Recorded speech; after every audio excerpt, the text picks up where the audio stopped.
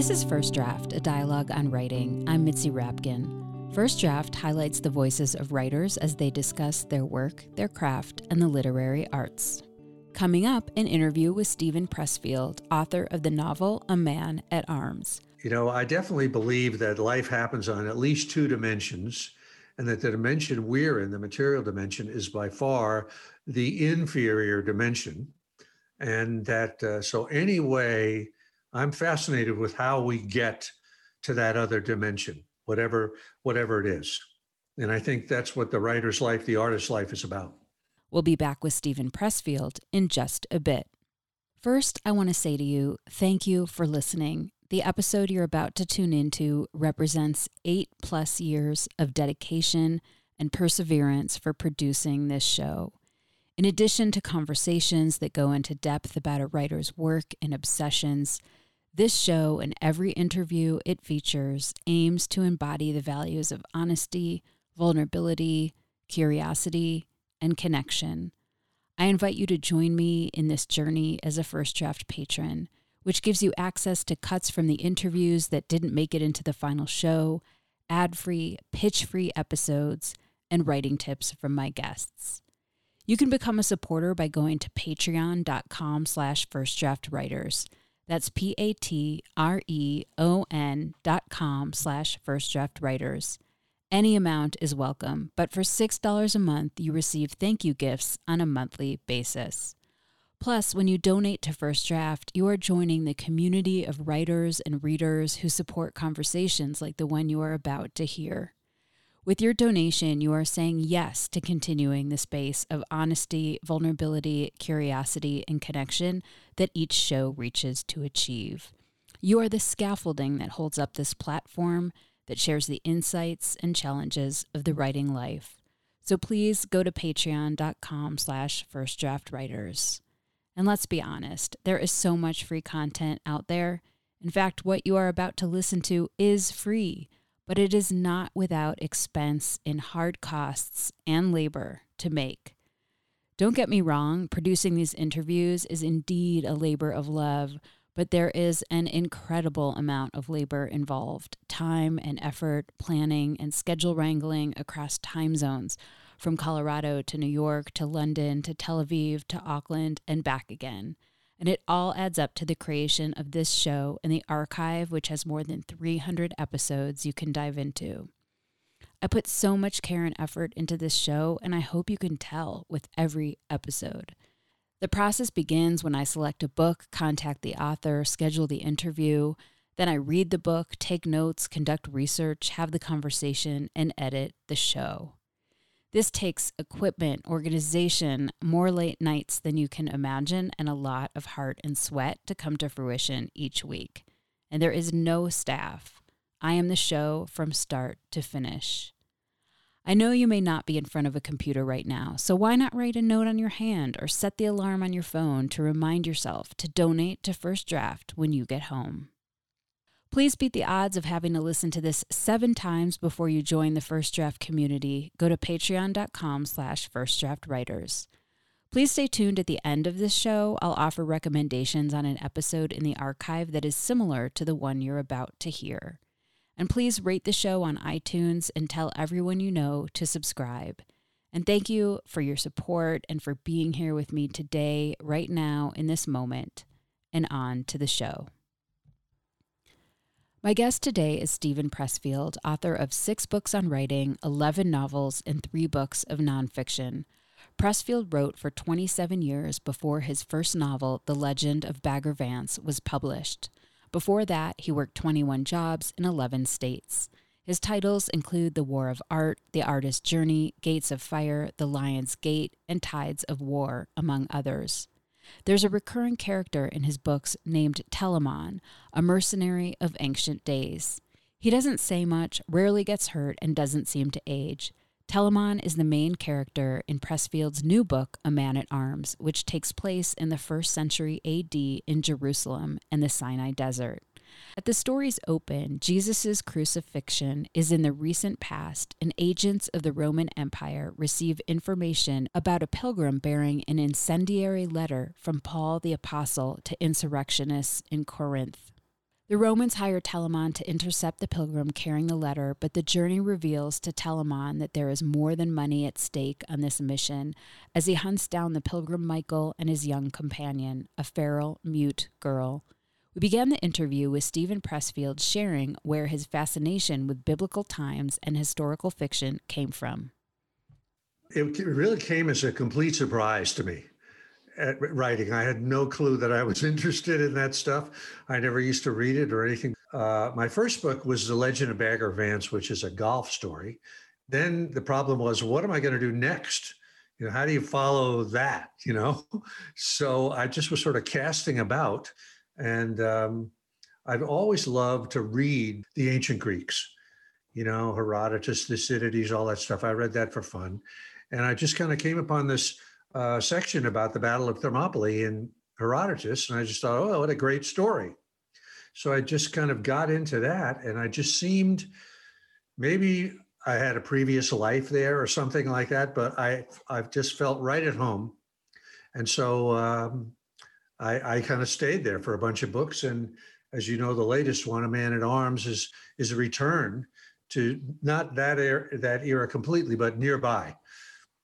Do you think there's something about your upbringing and military background that maybe attracts you to this time period because it's so, in some levels, it's so organized in that way?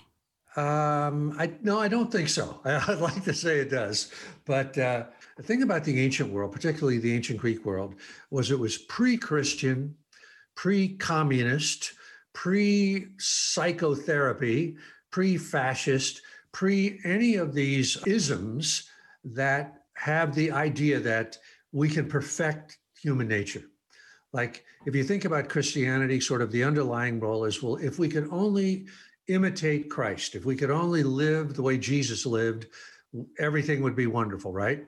Or if you think about communism, the idea is if only we could, live a perfect communal life where we take, take from whatever they need and to for whatever that thing is, that sort of perfectly communist life like a kibbutz in Israel or something, that the world would be wonderful. Or psychotherapy says, if only we could go back into our childhood or whatever it was and unearth the traumas that, that warped us or whatever, life would be wonderful. And I don't think any of that is true. And the Greeks didn't either. And I think that to me, it's very refreshing to read their take on anything. Like the Greek gods are very, they're humans. They cheat, they steal, they have vanity, they do all kinds they play tricks on each other. And I think the Greeks sort of accepted human nature the way it really is. If you read Thucydides and he's talking about the Peloponnesian War and all the horrible stuff that went on there, he'll have a phrase like human nature being what it is, the aristocrats then slaughtered the common, that sort of thing. So I think that's one of the appeals to me. I love the way the prose flows in the ancient world. Another part of it is the ancient world was so much smaller than ours. It's almost like a little petri dish. If you think about democracy, here we are in this country with 360 million people and all the crazy stuff that's going on. But if you go back to Athens, which was a greater democracy than ours by a lot, there were just 40,000 citizens. And so things are a lot simpler, and you can kind of see paradigms and patterns from an earlier era. So anyway, I think that's why I like the ancient world. How does that intersect or interplay with your interest in faith? It's a great question. My feeling about faith or about spiritual things really comes more from the process of writing than it does from anything historical. This First Draft podcast is about the inner world of the writer. And I'm definitely a believer that ideas come to us from another source, that we're not responsible for it. And if you believe that, then you have to believe in some other dimension or some other higher realm. And so I think such as my feelings about faith are, that I think is where it comes from rather than the ancient world.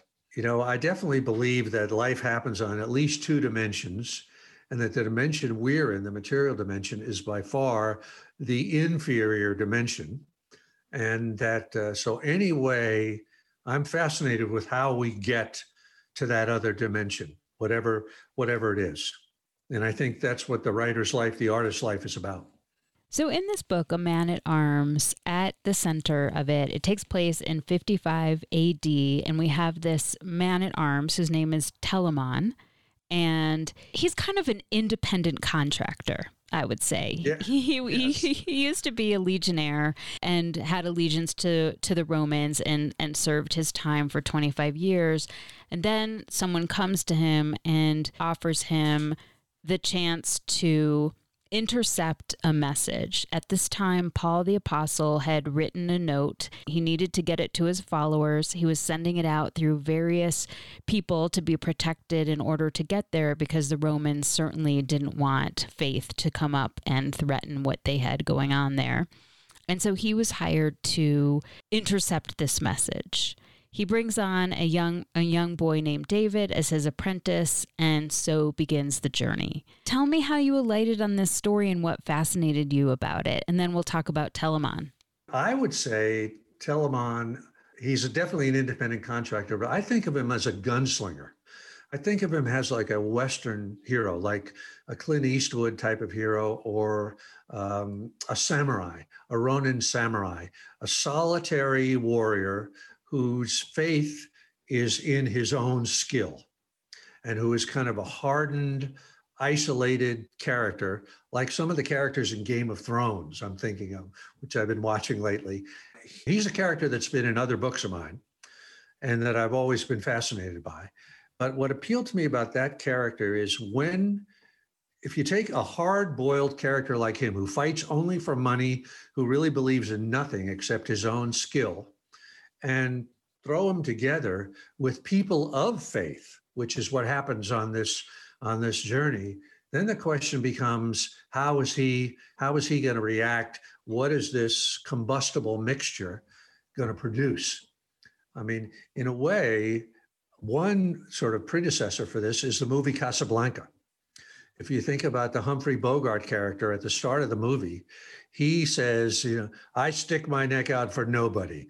I'm the only cause I'm fighting for. Those are two of the famous lines from that movie. And he won't help anybody, et cetera, et cetera. But by the end of the movie, through Ingrid Bergman and et cetera, he has completely gone the other way. So I thought of that, the drama inherent in that kind of story was a real draw for me in this book. I thought this will be a lot of fun to figure out what happens. And why the letter of Paul the Apostle? I'll give you another long answer, Mitzi, if it's okay with you. It's a great question.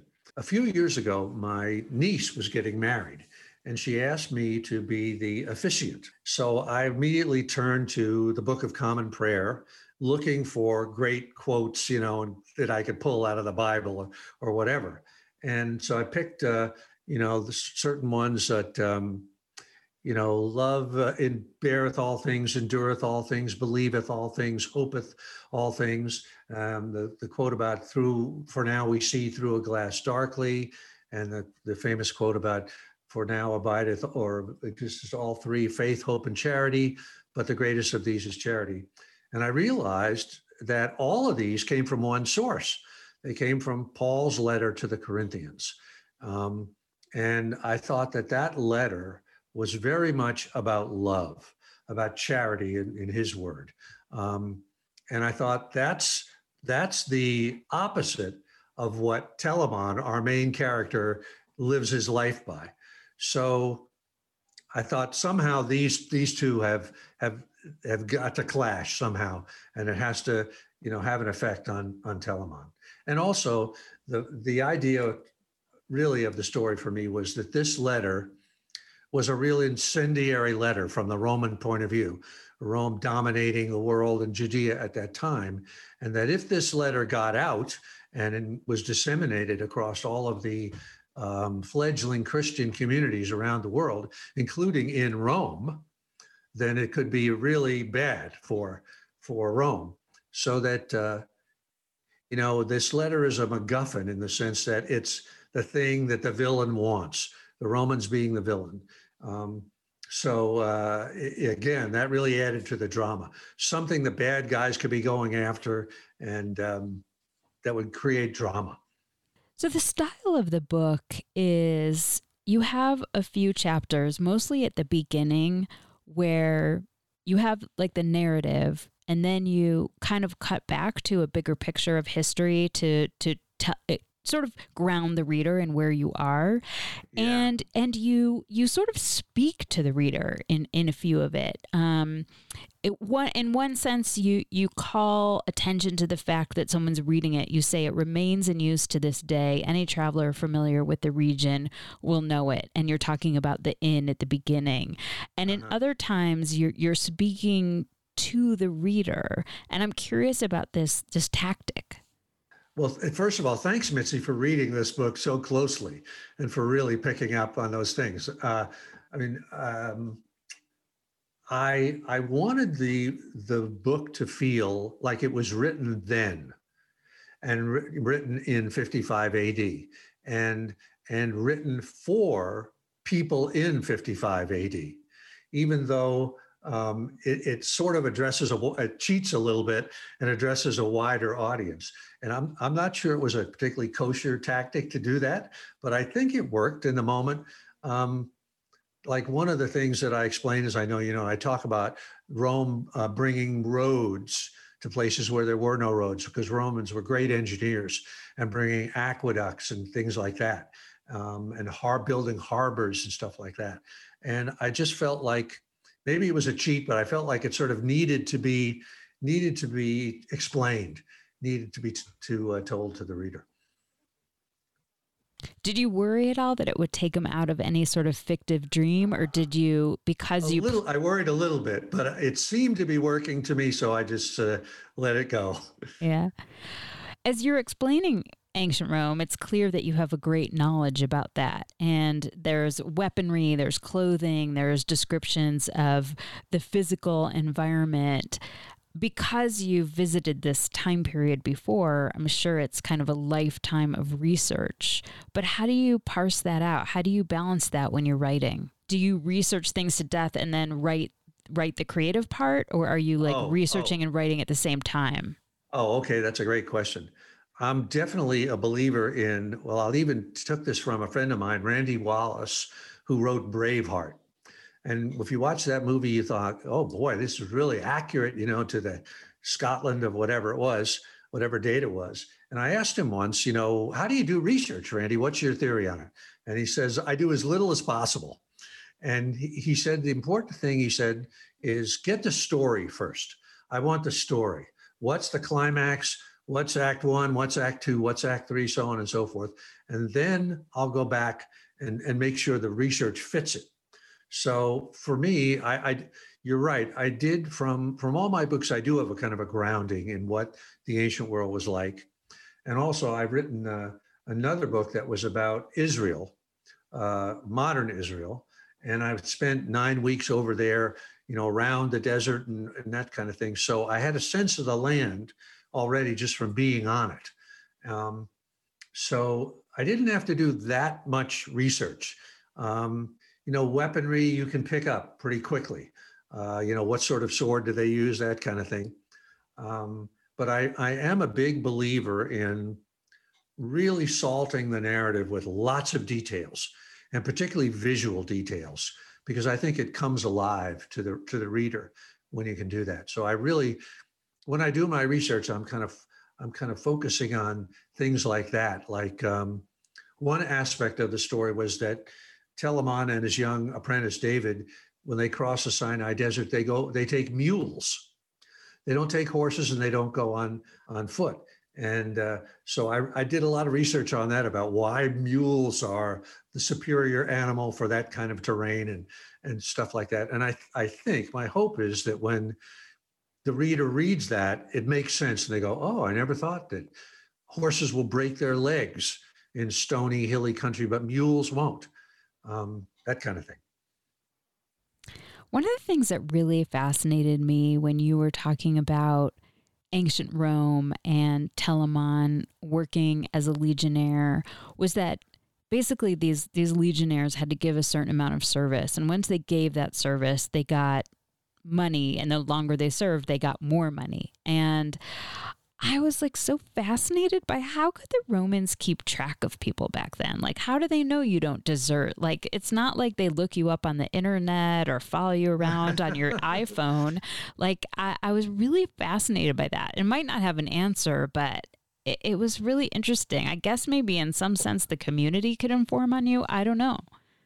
I think that actually one of the things about, and again, I'm not a super expert on Rome, but I do think that one of the, in addition to the legions, to the military aspect of it, they had administrators, an army of administrators, of tax collectors, of people who kept the records. And I think that was part of what made the empire so formidable, that they really did keep track of everybody. And they really did know, how much do we owe this particular sergeant? How many years has he served? What did he borrow from the army? And now he owes us, or vice versa. So I do think that Rome was probably the supreme, well, I don't know, maybe some of the Babylonian type of states had great administrators as well, or Egypt probably had incredible administration, but certainly Rome really did. Talk about the tax collectors back in the days of Mary and Joseph and stuff like that. The censuses that they would take. Remember that, when Jesus came in, it was for a census, right? Everybody had to return to the city of their birth to be counted. Telamon, you were mentioning he's like a gunslinger. He's like a Clint Eastwood type. What other qualities did you want him to have? Like when you were trying to formulate him, because it's the way you just described it, you would think maybe he has a hard heart, but he doesn't totally. No, he doesn't at all, actually. It's really kind of a front, that kind of a hard shell that he has evolved over time. Telamon is he's a recurring character, as I said. And he's a little bit like the character of the Highlander in that he appears in different centuries and he hasn't aged.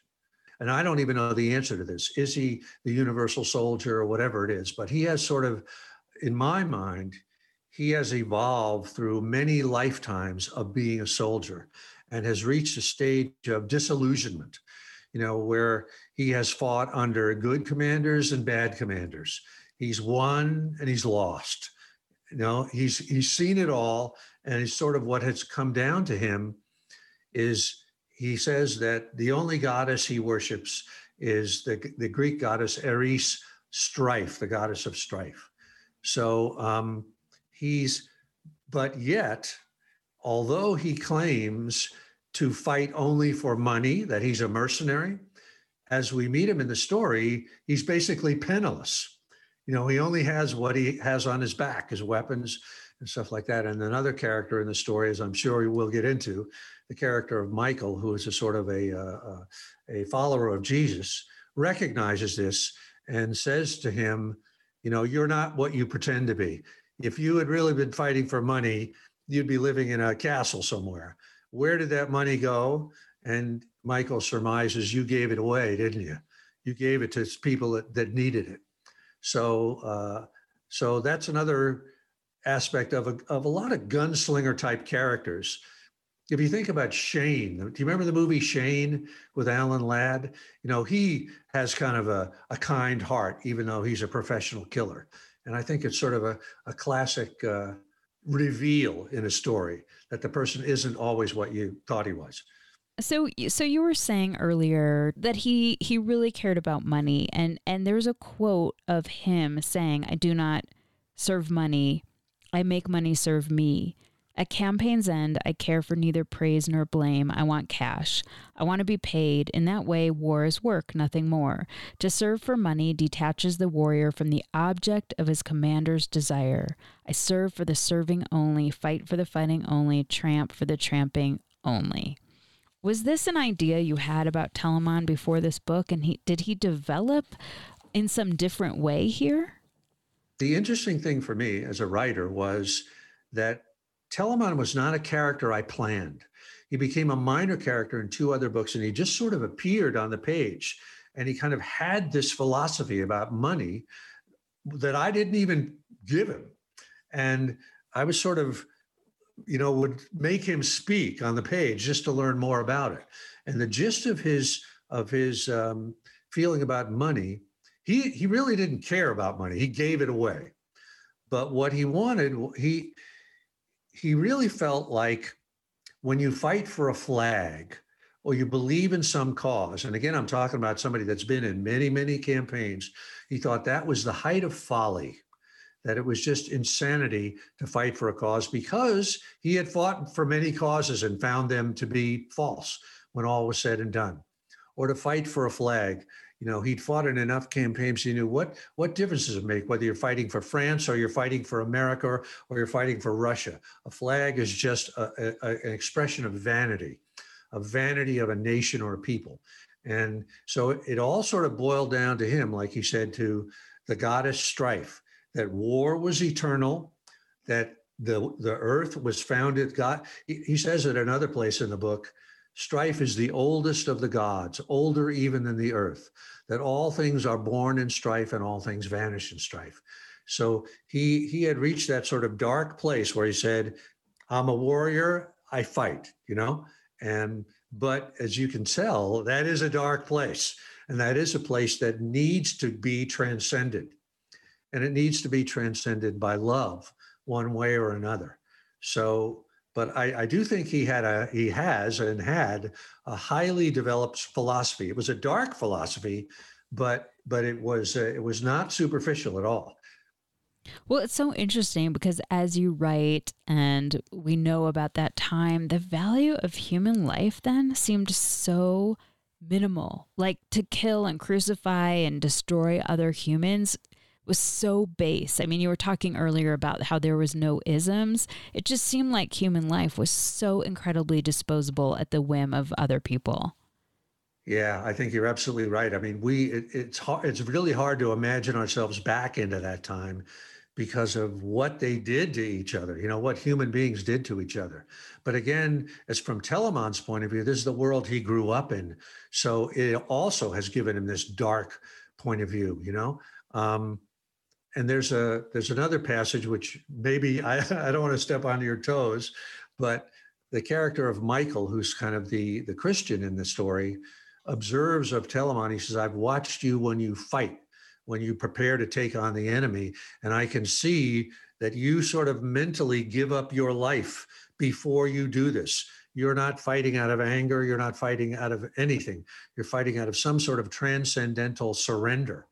And which I think does come from that era where life was so cheap and you could lose it so fast, not even through somebody killing you, but through disease, through famine, through anything. Yeah, so you mentioned Michael. So basically, once Telamon was hired by the Romans to intercept this message, the person he's searching for is Michael. And Michael is accompanied by someone that we believe at first is his daughter, who is a young mute who's very disheveled and dirty. And Michael heard and saw Jesus and saw him crucified, saw his message and became a believer and was carrying this message from Paul. And at first Telamon actually meets him at the very beginning, and then he, before he knows, he's searching for him really, and then he evades him and he finds him again. And Michael is steeped in faith. He's genuine, he's earnest, he believes what believes, and he's willing to die for it. And along with him is this girl who is preternaturally instinctive and powerful and strong, although she's mute. And she becomes the one that kind of undoes Telamon in terms of like opening his heart. I wanted Michael, the character of Michael, who the Romans believe is the one who's carrying this letter. Either he's carrying it or he's going to meet somebody that's going to give it to him. They can't find it. They don't know. They've had him. They've tortured him. They can't find the letter. They don't know where it is, but they're absolutely convinced that this is the guy who's delivering it. And so I really wanted him to be Telemon's opposite. As Telemon is kind of a man of no faith, as you say, Michael is a man of supreme faith. But the two of them, because Michael gets tortured a couple of times in this story, once in the backstory and once in the moment. And he wins Telemon's respect for that. For in Telemon's eyes, Michael is a warrior on the same level that he is, or even more so. But the difference is that Michael's courage is based in faith, whereas Telemon's courage is based in faith in his own superiority and his own skill. So Telamon in many ways is in awe of Michael. And Michael also admires Telamon because he recognizes the spiritual elements, even though Telamon tries to bury them and won't admit them and will deny them. Michael sees that Telamon, whether he realizes it or not, is really exactly like Michael. They are both men of another dimension of reality.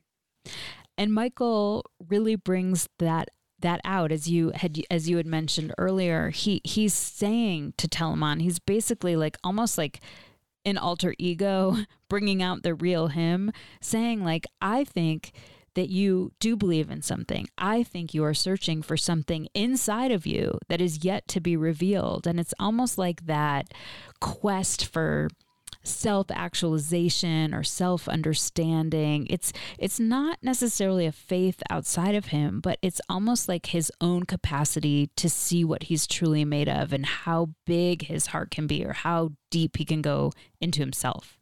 I think, Mitzi, you read this book like a writer's dream. Thank you for doing that. But actually, to flash back to Casablanca, I don't know how clear that movie is in your mind, but there is the character of played by Paul Henreid. I'm blanking on his name right now, but he's the French resistance leader who is married to Ingrid Bergman's character and who is sort of a rival to Bogart. And he plays the Michael role in Casablanca. He's where Bogart's character, Rick, is a guy who claims to believe in nothing and only looks out for himself. The resistance leader, Paul Henreid, believes in the greater good of all and is brave, willing to give his life at a moment's notice and a real man of honor. And there are a couple of scenes in there where this Paul Henreid character confronts Bogart in private. And he says to him, one of the things he says, I noticed that you fought in the Spanish Civil War and you didn't fight on Franco's side. You fought on the other side, on the good side. And Bogey sort of blows that off. Oh, that was nothing. I only went there for money or something like that. But Paul Henreid again cites another one or two things about Bogey's past, saying to him, you're not the man that you pretend to be. I can see that you have, honor within you and a willingness to sacrifice yourself for the cause, just like me. So I basically stole that. I mean, on instinct, but I also, thought this works. This is a dynamic between two characters that works.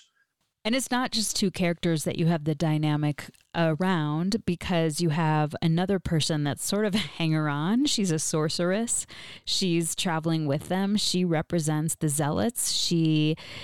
In a way, when you look at these characters, they're kind of representing these political/religious factions. You have the Jews and the Zealots who don't want to accept Jesus. They're still waiting for the Messiah. You have the Romans who don't want the religion at all. And you have all these new converts to Christianity. And so I'm just wondering if you can talk about the interplay between that and how these individuals stand for these big political religious ideas. Well, I'm definitely a believer that every subordinate character should stand for an aspect of the theme, right? And the more we can have disparate characters that are clashing from all different angles, the better it will be. So just as you said, you really said it all, that each one of these characters, Michael, the Christian, the sorceress, who's really a Hebrew zealot, even the young girl, though she can't speak, and Telamon, and the bad guys, and the Romans. There's certainly a real Roman bad guy, a couple of them in there. that each one of them can clash with every other one, right? And I think that's always works in a drama. If I can flash back to another Western movie, the John Wayne movie Stagecoach, where you have, 5 or 6 characters and they're all in the stagecoach and each one hates the other, or they're at odds with each other. And that always works and always makes for great drama, I think.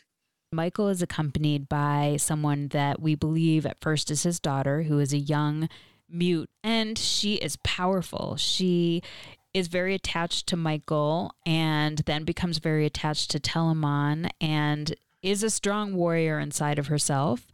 And we learn a little bit about her, that her mom was from Greece and that she died, and that she is one of the carriers of this letter.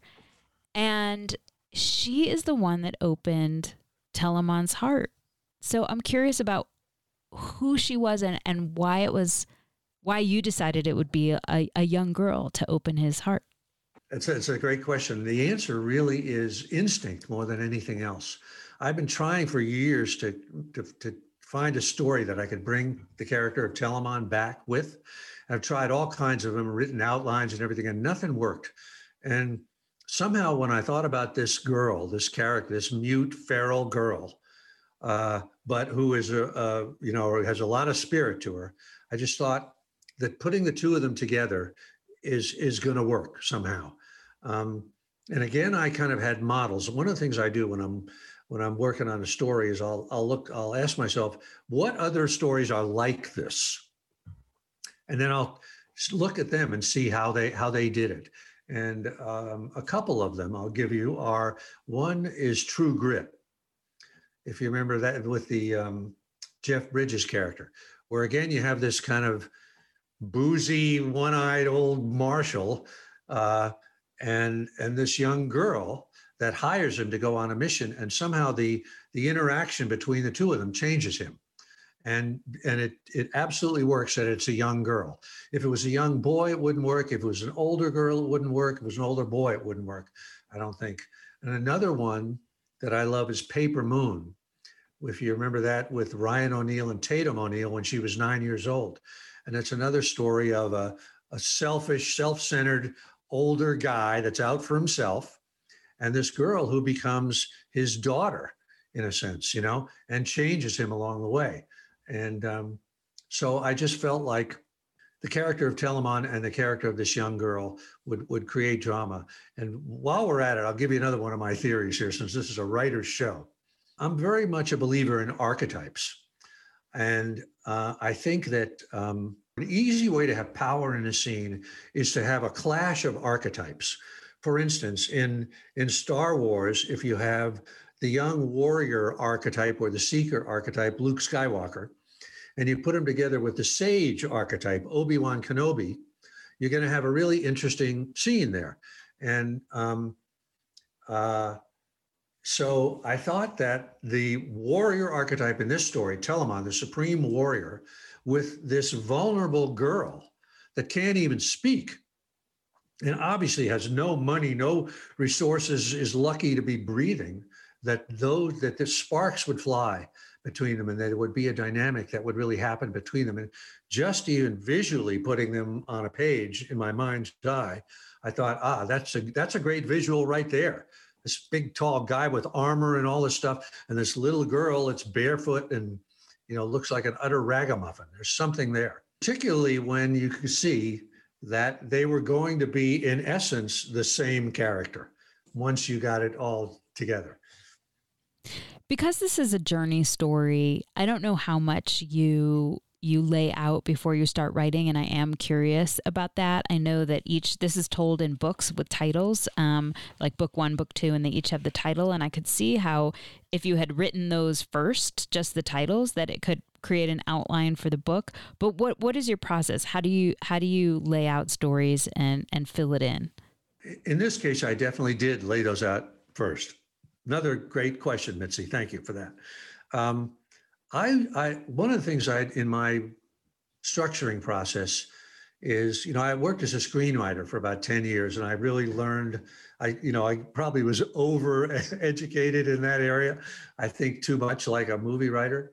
But one of the things that's a big part of writing for film is to start with the end, to always know what's the climax of this story, and then to kind of work backwards from that and to build to that climax geographically and narratively.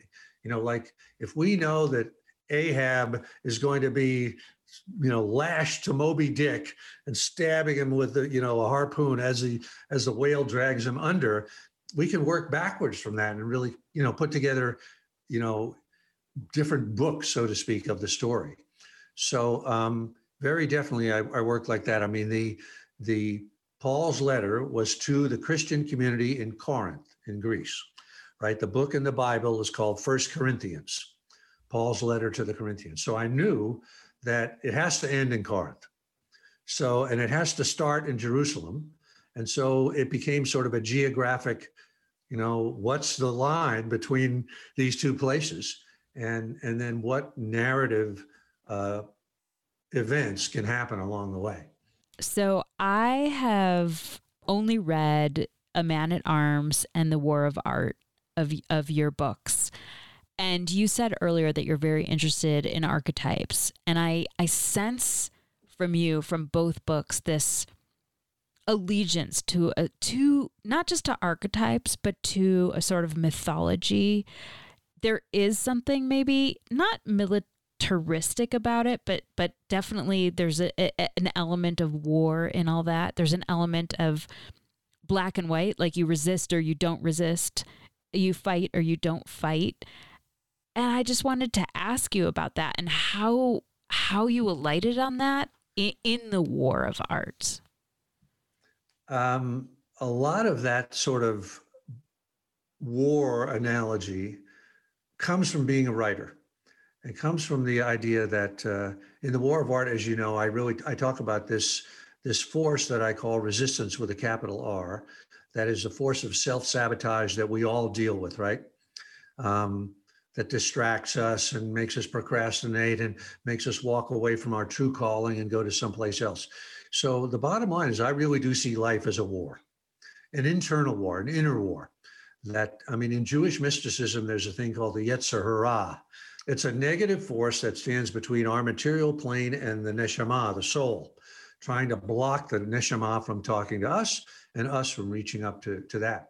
And I'm definitely a believer in that, that there's this negative force that the writer or any artist faces in trying to reach to the higher level, to find ideas, to tell stories, to do whatever it is. So I do feel like as artists, we are warriors, and we need the virtues of a warrior to confront this, the virtues of courage, of persistence, of perseverance, of the willing embracing of adversity and that sort of thing. And I might also say, speaking to you as a woman, that we also need a parallel to that would be the virtues of a mother. That as artists, we are giving birth to something, right? And as a mother, we are in service to that new life, right? And we sacrifice everything of our own selves to bring that new life forth.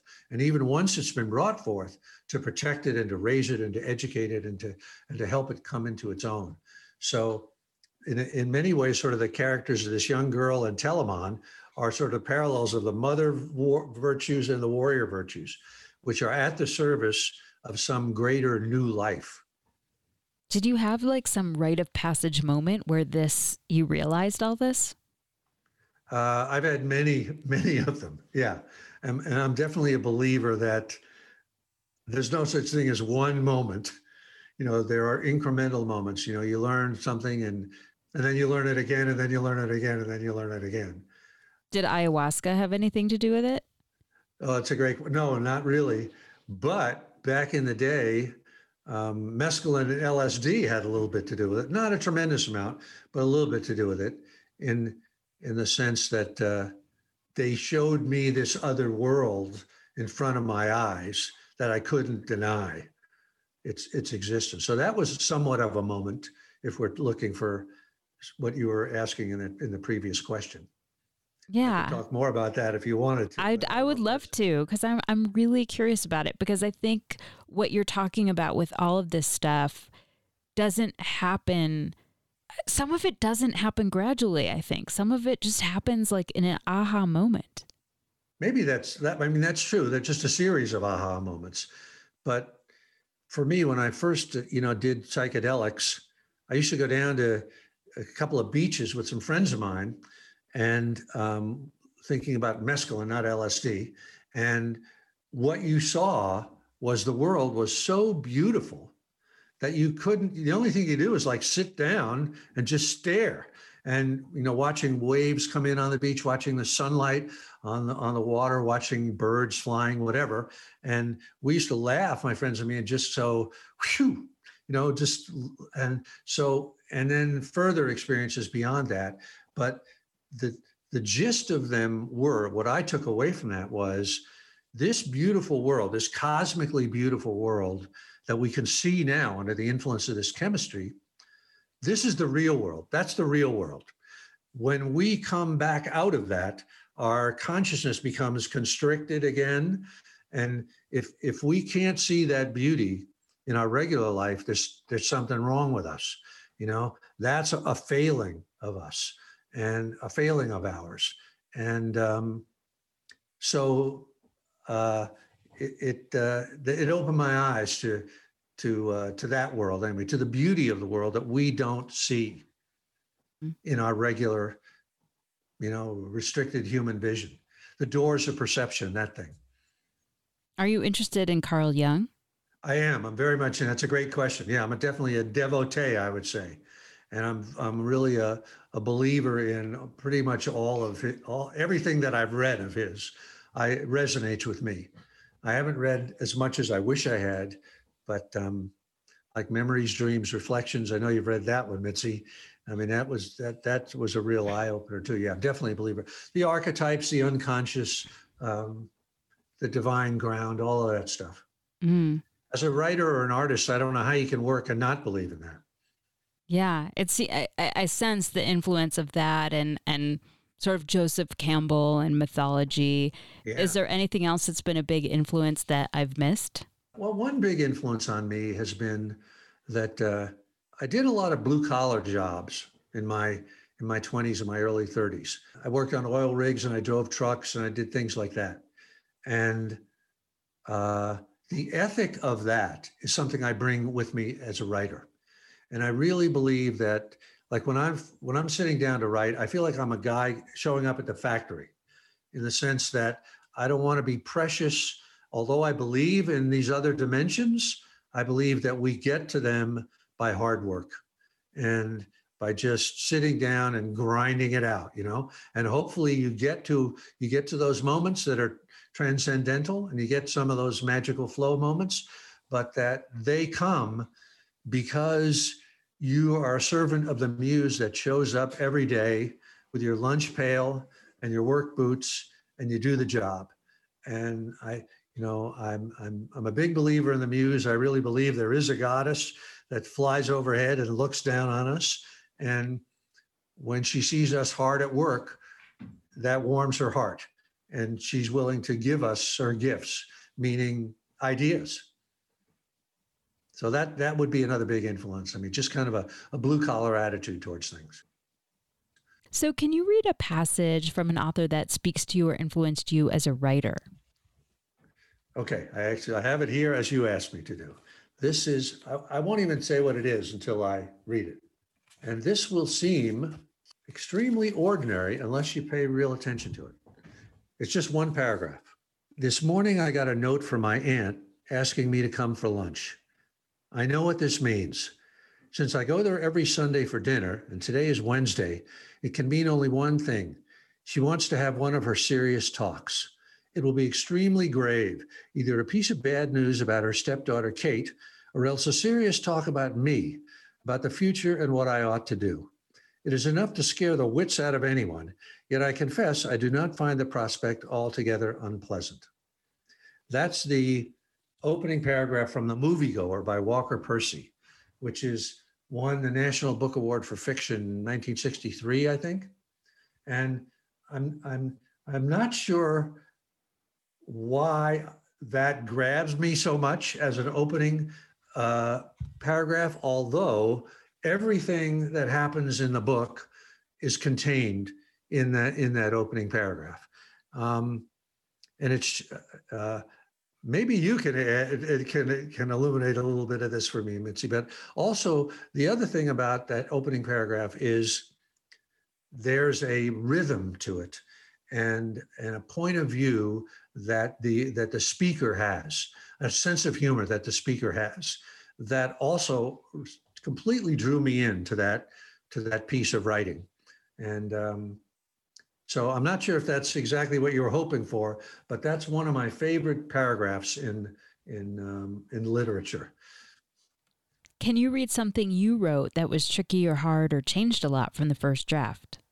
This is from The Lion's Gate, the book about the Six-Day War. And it takes a little bit of introduction here. When I first had the idea to write the book about the Six-Day War, I called up David Mamet, that I'm friendly with, and I asked him if he could introduce me to anybody that could get me in with the Israeli military. So he said, come on over to my house for Shabbat dinner this week, and I'll introduce you to a guy. And he introduced me to a former fighter pilot named Lou Lenart, who his birthday was actually 3 days ago. He would be 101 right now. He died a few years ago. And Lou became kind of my mentor and guru for this book. And one of the stories, sorry for the long warm up or build up here, but Lou Lenart was born in Hungary, came to the States, and became a Marine, joined the Marine Corps in World War II, and became a fighter pilot. He flew Corsairs out of Okinawa. And when the war was over in 1948, when Israel was being born, Israel was desperate for pilots. They had nobody over there that could fly, and they had no airplanes. And meanwhile, the British had given to the Egyptians 50 Spitfires, which was like a massive, massive gift. And the young Israelis didn't have any planes at all. And the only planes they could get their hands on were from Czechoslovakia. And they were these cobbled together airplanes made from German junk that had been put together. And so Lou told me about that. He was one of the guys that went to Czechoslovakia to pick up these planes and fly them back to Israel. And in fact, Lou led the mission that saved Tel Aviv in 1948, a 4-plane mission. But in any event, so I interviewed Lou and taped everything. And then in the book, the way I told the stories was I told them in the voices of the individual people. So that this passage I'm about to read to you is Lou talking. But the challenge was you can't just transcribe an interview, as you know, it goes on for hours. So I had to try to write in Lou's voice and keep it short, but make the reader feel like, this is the guy. Now I recognize the guy. So here's the passage. This is Lou talking. This plane was the worst piece of crap I have ever flown. It was not even an airplane. It was put together by the Czechs from mismatched parts left behind by the Nazis. The airframe was that of an Me-109, a Messerschmitt 109, but the propeller and engine came out of a Heinkel bomber. You can't make a plane like that, but it was all we could get, so we took it. How bad, I could go on, but I guess you get the gist here. That was sort of the short part of it. It was really fun for me to write these passages because there were like 70 of them, different people. And some were women, some were real old guys, some were young guys, and trying to write in their voices. Just as a sidebar, I'm sure you know who Yael Dayan is. She's the daughter of Moshe Dayan and wrote a wonderful book called Israel Journal, June 1967, about that war. And she was quite a celebrity at the time. She was sort of a Euro journalist type of person. And when I interviewed her, she was like the deputy mayor of Tel Aviv. And I had read all of her books, and I would ask her about a certain story that I read in the book. And she would all say to me, it's in the book. He said, I wrote about it, it's in the book. And she wouldn't answer me. And so finally, I said to her, can I have your permission to steal those stories and just retell them in my own phrase? And she said, yeah, go ahead. She said, maybe you'll make them better stories. Where do you write? You can't see me now, but I have a little office at home, just in a bedroom, and just a regular office, with a desk and a computer. What do you do or where do you go to get away from writing? Well, I'll take road trips, driving trips, but I'll take golf trips. I'm a golfer, but usually I don't get away from it for very long. I'm pretty much like a Stephen King type of guy that writes every day of the year. Who do you show your work to first to get feedback? Uh, I have a partner, my first editor, my editor for Gates of Fire, named Sean Coyne, who is a best editor I've ever encountered. And he has a whole system that he calls the Story Grid. And if anybody wants to log on to storygrid.com, it's a whole great thing, storygrid.com. And I've been showing him my stuff for, since 1995 or something like that. And I just have complete faith in him, and he gives me great feedback. And I don't show it to anybody else. I don't trust anybody else but him. How have you dealt with rejection? I'm a big believer in when you finish one book, you should already be 2 months into the next one, so that there's never any downtime or never any dip. And the way I deal with rejection is that, and it's not easy, but I hopefully I've already moved on and I'm already into the next project. I'm deep into the next project, and I just say, that's the way it is for rejection. But the other thing is, 99% of the responses that I think we all get are rejections. So every book that I've written that has been a success, it was only bid on by one party. Only one person wanted it. So rejection is the norm. And what is your favorite word? Work, because I believe that's the secret to everything. Thank you so much for your time. I really appreciate it. Hey, thank you, Mitzi. This was really great. And thanks for the best questions anybody's ever asked me. So I really appreciate you reading the book so closely and so intelligently and so astutely. So thank you very much. I'm happy to come on anytime you want in the future. You've been listening to First Draft, a dialogue on writing. My guest was Steven Pressfield, author of the novel A Man at Arms. If you like today's show, check out my interview with Douglas Preston, whose book The Lost City of the Monkey God chronicles the real-life discovery of an ancient civilization buried in a hot zone in Honduras. You can find that interview and the entire First Draft archive of 300 interviews at firstdraftwriters.com.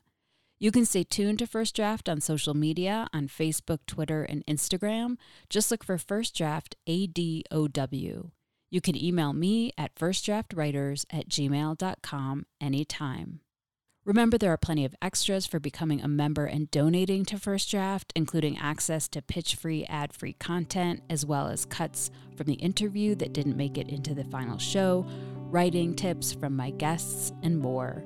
Join me as I reach for honesty, vulnerability, connection, curiosity, and insights on craft with each episode.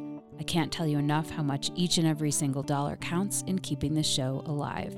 The first tier of support is just $6 a month, so please go to patreon.com/firstdraftwriters. Coming up in the next few months on First Draft, interviews with S. Kirk Walsh, Joshua Henkin, Christine Mangan, and Kevin McElvoy. I want to send out a huge thank you to my patrons for making this interview happen. Your support makes First Draft, a dialogue on writing, a reality every week. Please stay healthy and safe. The theme music for First Draft was produced and performed by Murph Mahaffey. I'm your host and producer, Mitzi Rapkin. Thank you for listening.